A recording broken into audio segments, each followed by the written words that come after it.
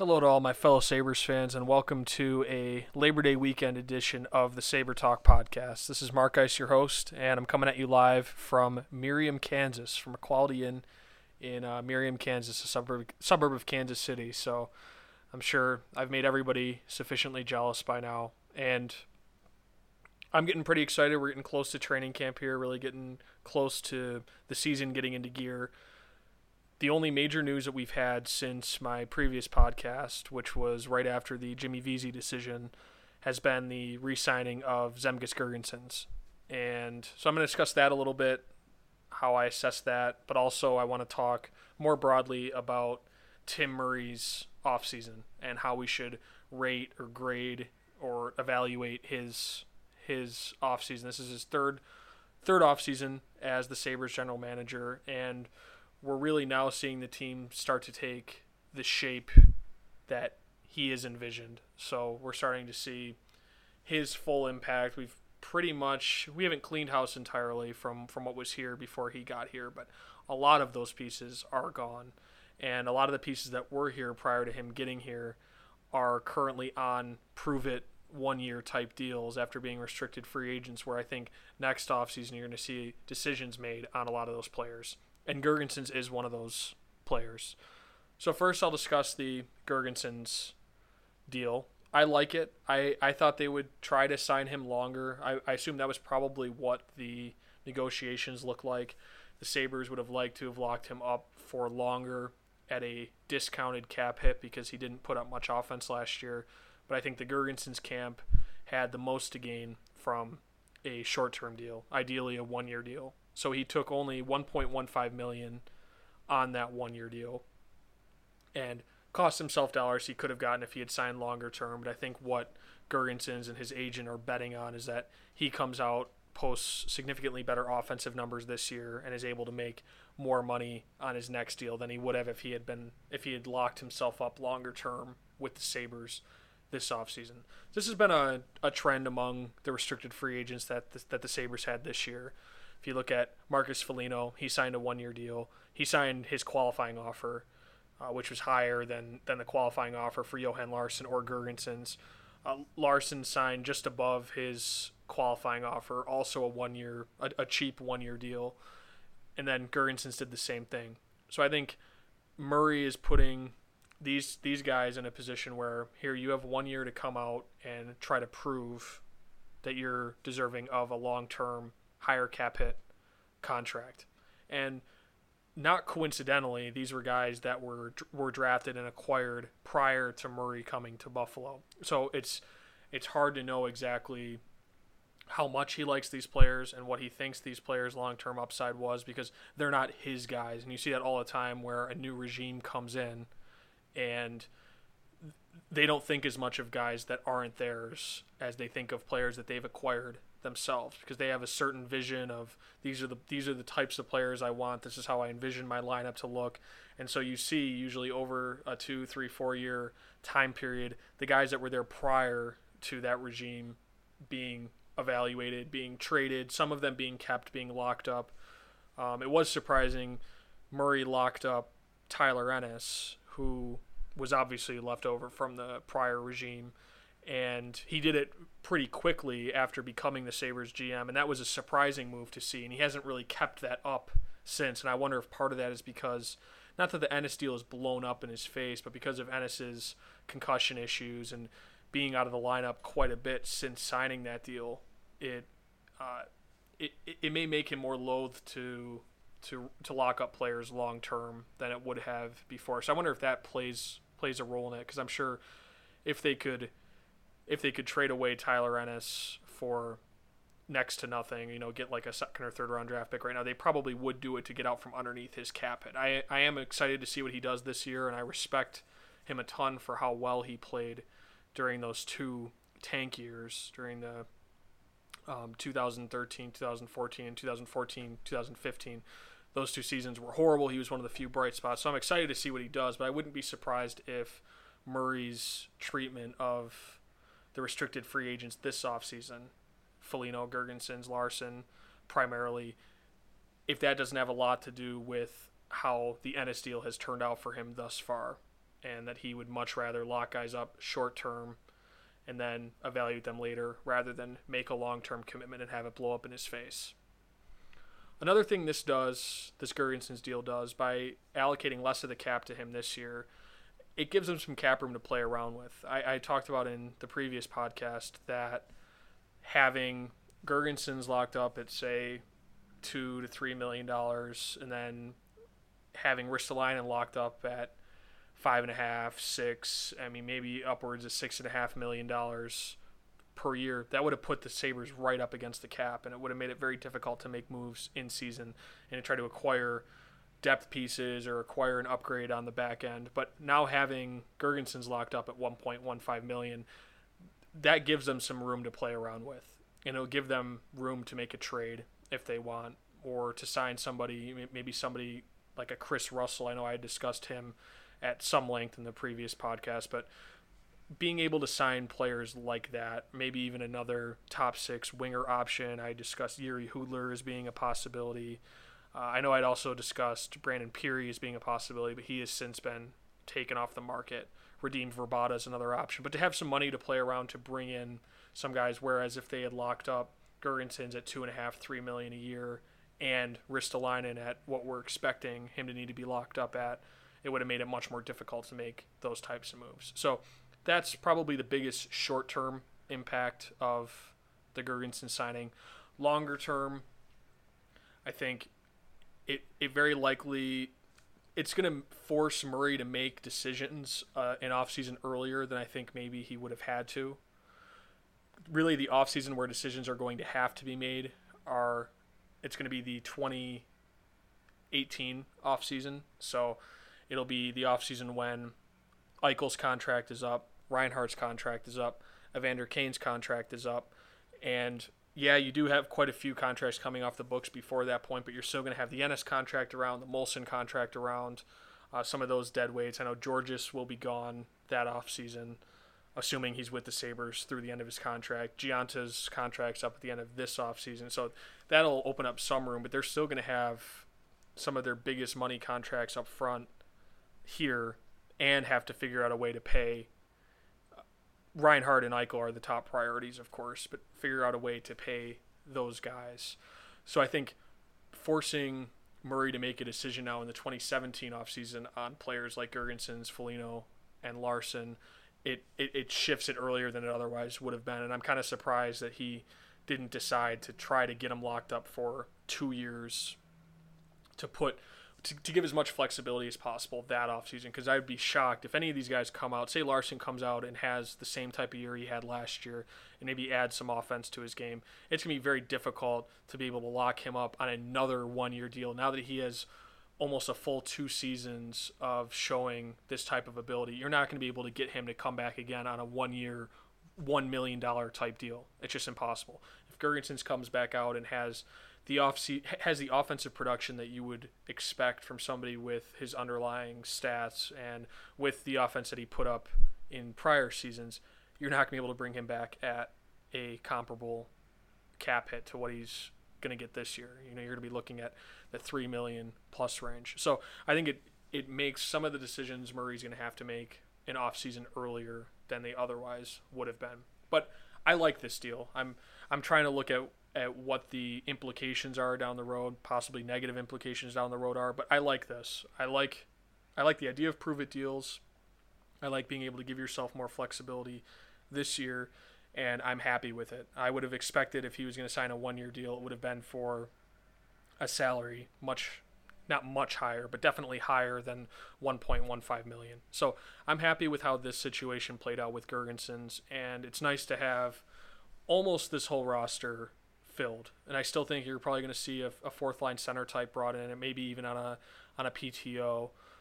But I think you're close to seeing this whole roster being filled out, and really the only piece left to be signed is Ristolainen. And I don't have any new information to add to the whole Ristolainen saga compared to what I talked about on the previous podcast, which was now about a week and a half ago.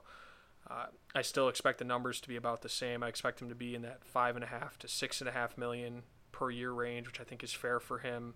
There are quite a few comparables out there of similar players signed to contracts right about in that range. I think you will be able to get him locked up for 6 years has been my target. I think that's pretty realistic to be able to do. If you give him that type of money up front, which I think is it's more than he's worth right now, but he's going to grow into being worth more than that by the end of that contract, and you buy out a couple unrestricted free agent years.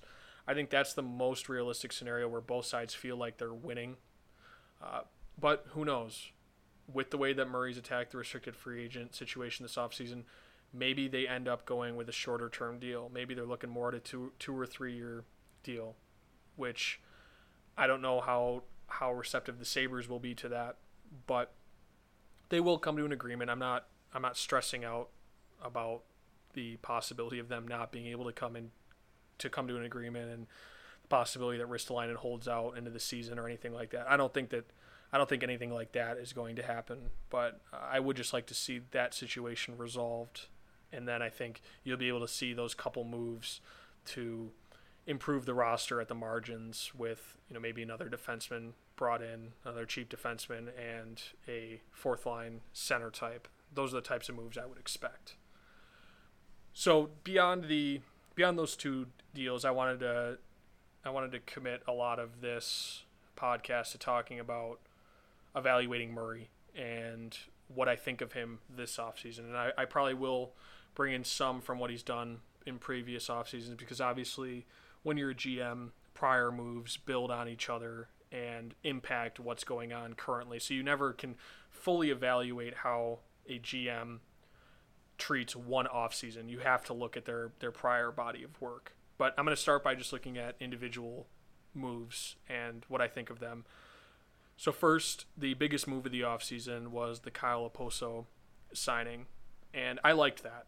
I think, yes, it's going to make things tighter down the road in terms of being able to lock up your big guns. It's going to make you make decisions to jettison players that maybe otherwise you wouldn't have had to. I think Evander Kane now looks like a surefire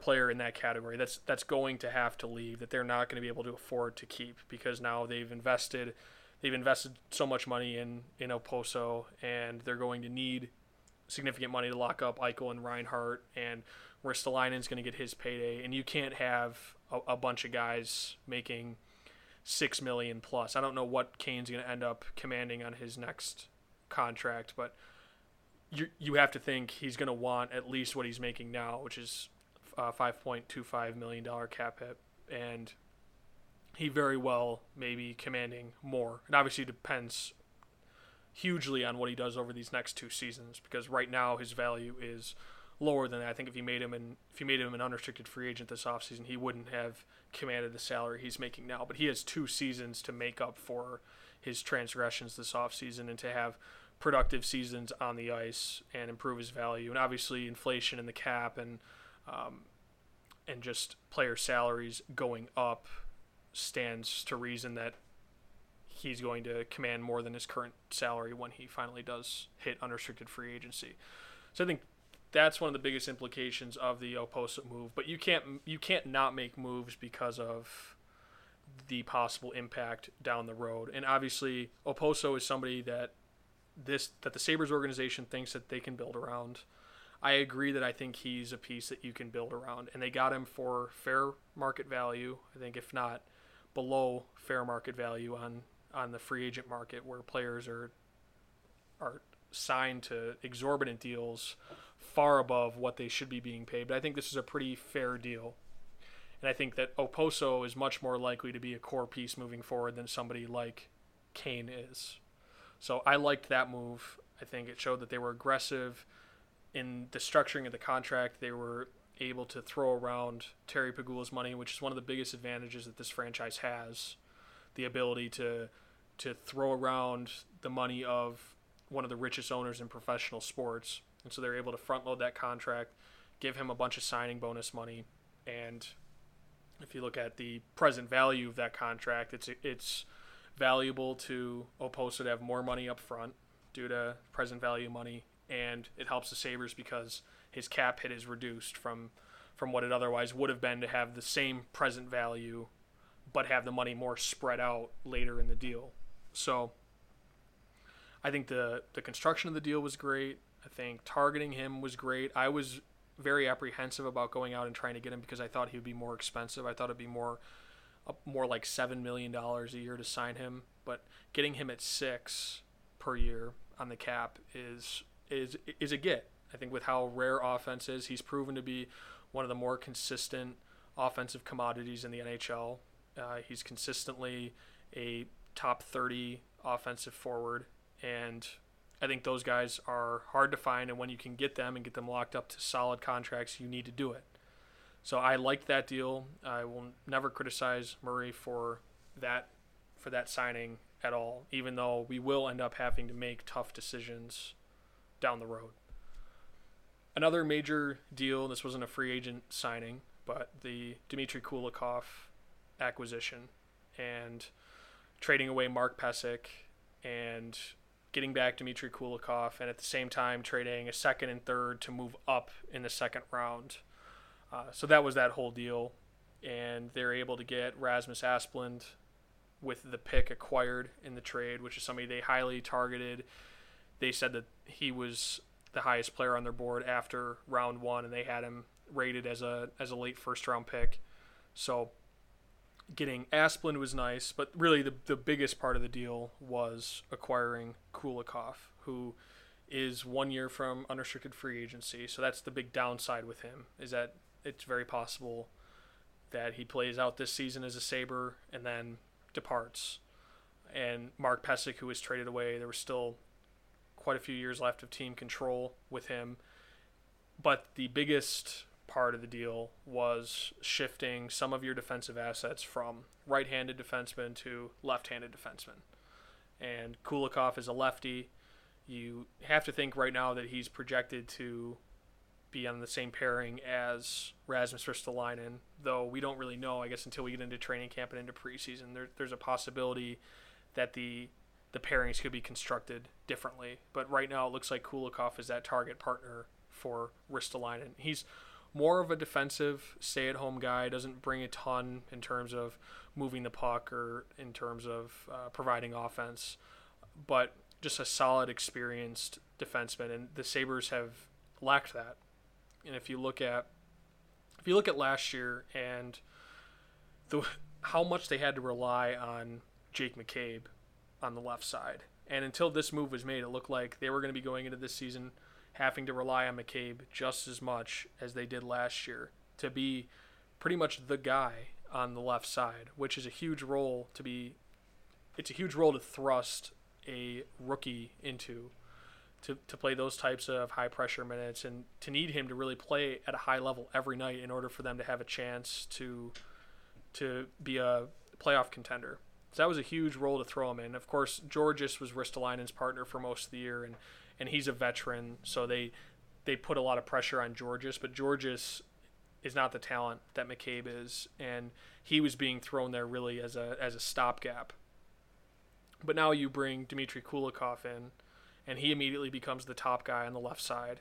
And yeah, it looks like McCabe will be on the second pairing going into this year, most likely. Looks like the McCabe-Bogosian pairing may be happening again, which you hope that McCabe has grown from last year, from what he learned last year, being thrust into so many high-pressure situations. But it pushes Josh Georgis down now to the third pairing, ideally. Of course, this is speculation. We don't really know how the pairings are going to turn out, but that looks to be most likely right now. So the Kulikov acquisition is a huge deal for being able to do that. You know, not just acquiring him, but being able to alleviate some of the depth issues on the left side. Now, ideally, they would have another capable left side defenseman and have more competition headed into camp. But right now, things look better than they did. And I was a Mark Pysyk fan. I didn't want to trade him. I thought having a cheap defenseman like that really could play with just about anybody, but he had struggled some on the left side. I wish he'd been given more of an opportunity on the left side last year to really see what he could do there. But to have a young guy like that, cost-controlled, steady, I know he doesn't bring really any one elite skill to the table, which a lot of coaches now want to see. Have their defensemen each bring some elite skill to the table. But I just liked his steady overall package, and the fact that you could depend on him. He was a good skater, fit in well with the faster NHL game. So I think Florida did well in this trade, but in the Sabres' gaping need on the left side, it also made sense. And if they really do want to make a playoff push this year, which it looks like they do, then having an upgrade like that was necessary in order for that to even be a possibility. So I think Murray, and you can look at fans really across the spectrum. There are some fans that want to stay the course, that think, okay, yeah, they're going to be better this year, but if they don't make the playoffs, it's fine. We still have so many years with Eichel and Reinhart. They're still on the upswing. Still a lot of young players. So let's just stay the course. You don't need to make any sort of splashy acquisition now to try to make the playoffs. Then you have people on the other end of the spectrum that want to do it now. That let's be Stanley Cup contenders this year if we can. Let's parlay the draft picks into players that can help now. They were the people that were into dangling the 8th overall pick for an upgrade on the back end. So that's the other spectrum. I think where I fall is somewhere in the middle, where this year is a big transition year, and I think they need to be in the hunt for the playoffs, and making the playoffs would be ideal. But I think next year is really the year where they need to make a splash and they need to go for it. Because next year is the last year where you've got Jack Eichel, Sam Reinhart on the last years of their entry-level deals. These young guys are going to keep getting more expensive. You're going to have to lock both of them up to big deals. And at that point, you're going to have less cap space to work with to build around them. Of course, having players like that, and you're also going to have, Rasmus Ristolainen and Ryan O'Reilly and Kyle Okposo, those three guys are going to be here long term as well. So having a core like that, you're going to be contenders for a long time. But it makes it that much more difficult, and they're going to have to really sacrifice depth on some parts of the roster in order to make that work after next year, after the 2017-2018 season.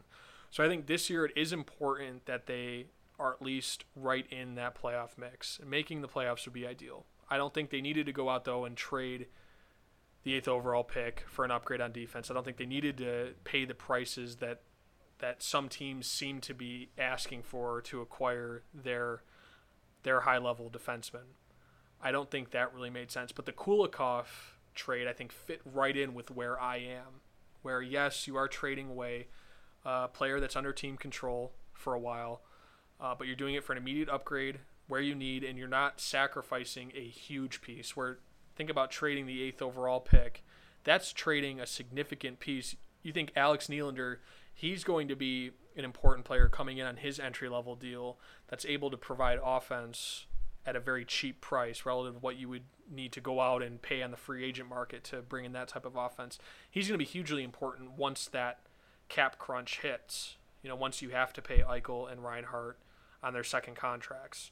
That's going to be when that 8th overall pick pays dividends. But the Kulikov deal is the type of deal right in the middle, I think, and right where I stand, which is why I tend to like it. And people that may be on one end of the spectrum or the other may like it less than I do, because they either thought, okay, we should have just held on to Pysyk and let's wait till next offseason and evaluate at that point and try to make a big deal. Or people that really wanted the push would have wanted us to be dangling the 8th overall pick and other future pieces and whatever we could to get that big-time defenseman. And Kulikov isn't a big-time defenseman. He's a solid, experienced top 4 guy. He's not a top 4, or he's not a top-pairing stud that you put next to Ristolainen and all of a sudden, we have this dynamic top pairing. That's not the type of player that Kulikov is and not the type of player he's going to be. But I liked the move because it fits in with where I see this team going. The other part of the offseason to evaluate Murray on is the draft.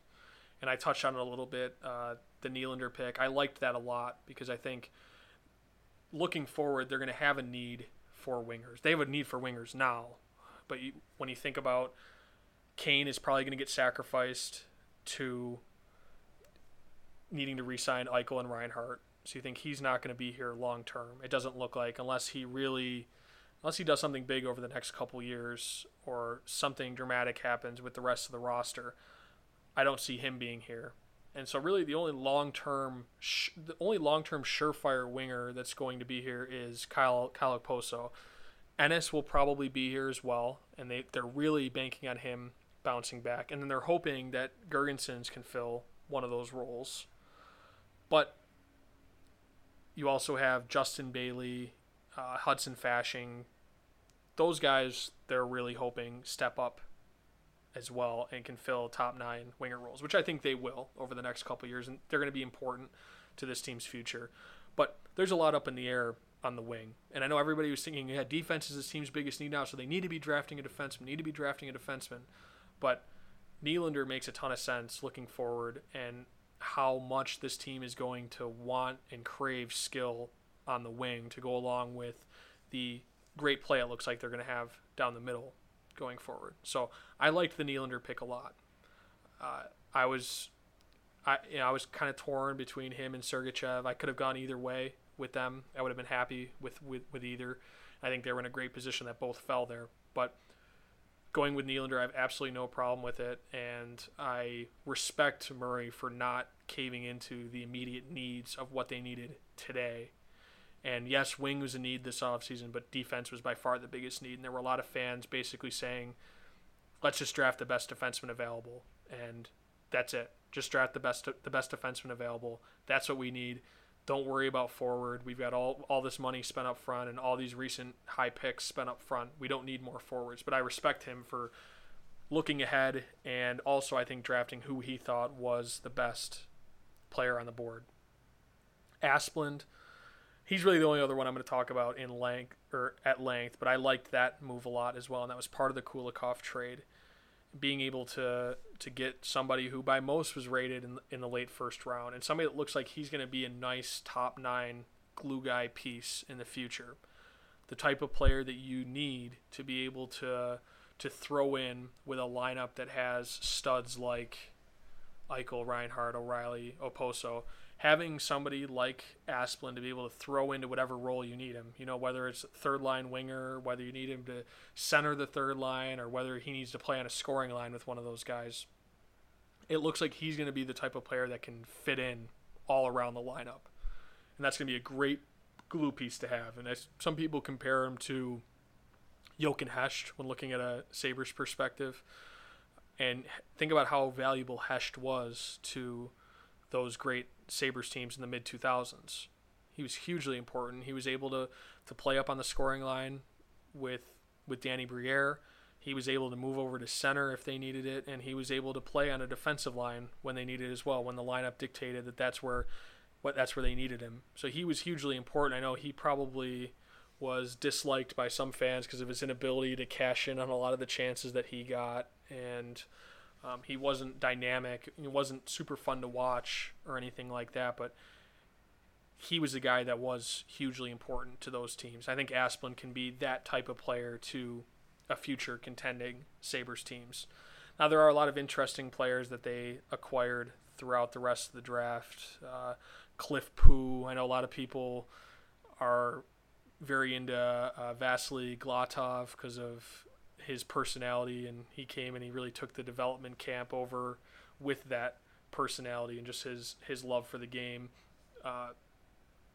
And Casey Fitzgerald, there's some other interesting pieces that they acquired, but really the important part in how this draft will be judged is Nylander and Asplund, and all the rest are kind of crapshoots that, yeah, you hope they eventually can become NHL players, but you're not really expecting that to happen. So we'll see this year. The post-draft year is huge, especially for later round picks, for third round and later picks. The post-draft season is super important to separate yourself from the pack and to try to put yourself in a position to earn a contract. So we'll see. Maybe some of these guys step out, and if any of them do, and any of them do become important pieces to this franchise, then it helps Murray's grade and evaluation for this draft even more. But really, this draft will ultimately be determined by how Nylander and Asplund pan out. And I'm hopeful.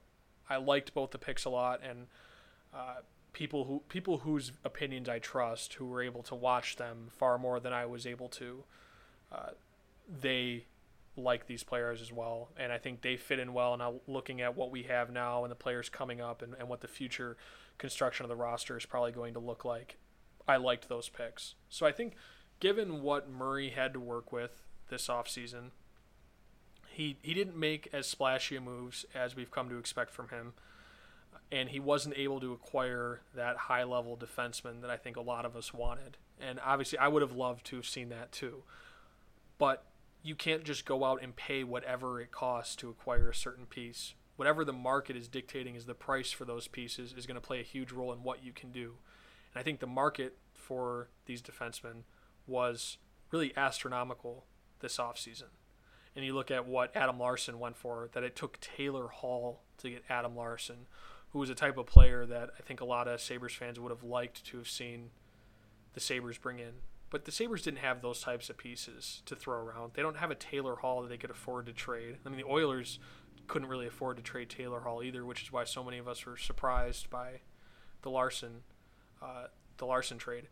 But the market didn't dictate being able to acquire that high-level left-handed defenseman. So he went out and he found a way to get it done, to bring in at least an upgrade. Not exactly what we wanted, but an upgrade. And paid a pretty fair price to get it, I think. I think the Kulikov trade was very fair, as I talked about before.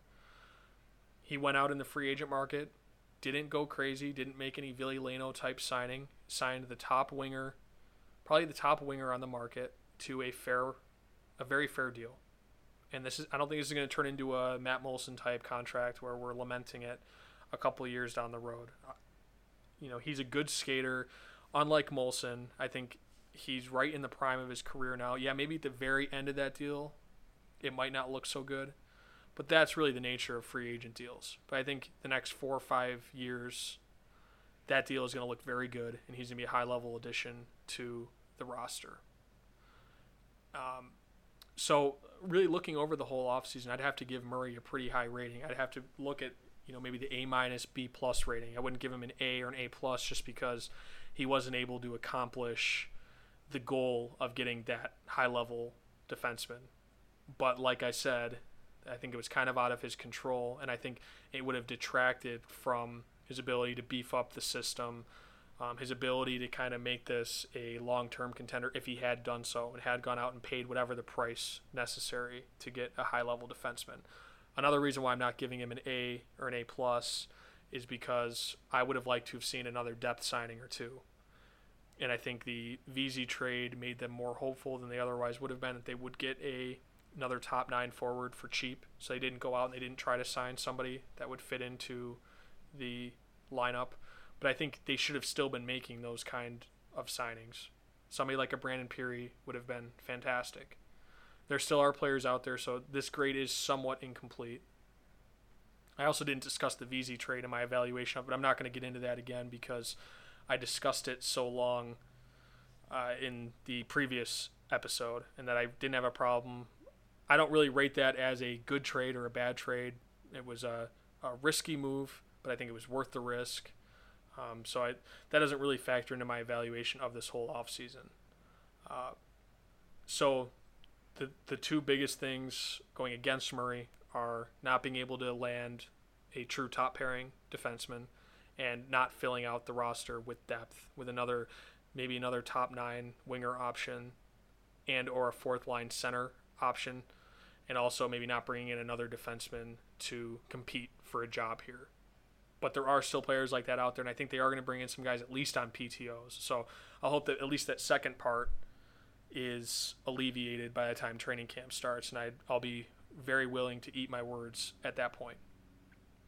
So hope you enjoyed a little analysis summary of the Sabres offseason so far. Tim Murray, if nothing else, is always exciting, and it's been exciting to follow since he took over, and I think it's going to continue to be exciting. There are a lot of big decisions to be made going forward, and this is an exciting team on the upswing, so not only will it be exciting to watch on the ice, but also to see what's happening off the ice. So appreciate you listening. Hopefully I'll have another episode out pretty soon. Maybe we'll be talking about a Ristolainen re-signing or about the Sabres bringing somebody else in. But I appreciate it. Enjoy the rest of your Labor Day weekend.